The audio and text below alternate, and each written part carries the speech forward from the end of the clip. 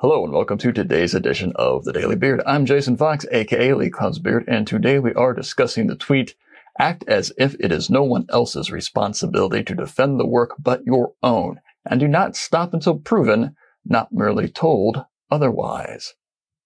Creative people often don't really have an issue about defending the work. We like to defend the work. We like to argue about how super duper awesome the work is, especially when you're younger. Ask me how I know.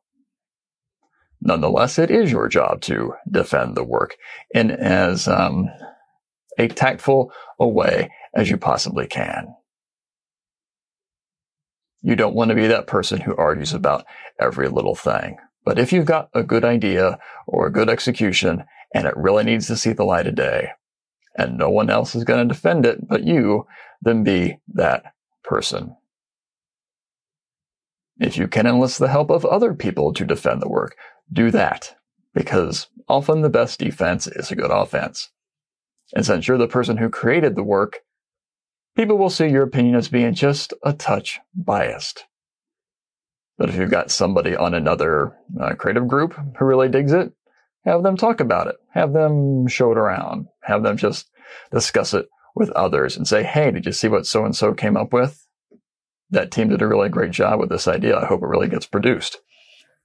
I hope it gets produced. Not really gets produced. I don't know how you really produce something. These are all extemporaneous, folks. Go with it. Make sure they actually do like your idea, otherwise it's a bit deceitful. But if they do, have at it. Do what you can.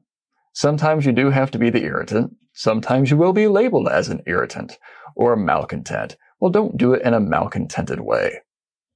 Try not to be irritating to the point of distraction for the job at hand or for your job at hand. But pearls don't come without a bit of irritation. Don't you just love that metaphor? But it's true. And if you're going to be irritating, make sure you got a pearl. Some people aren't going to like it.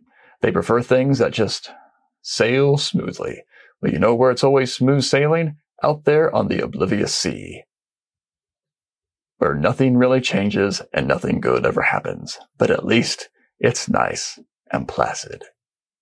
We don't want placid. We want greatness. And if it's up to you to make sure that happens, then go forth and Godspeed. I'm Jason Fox. Have a good one.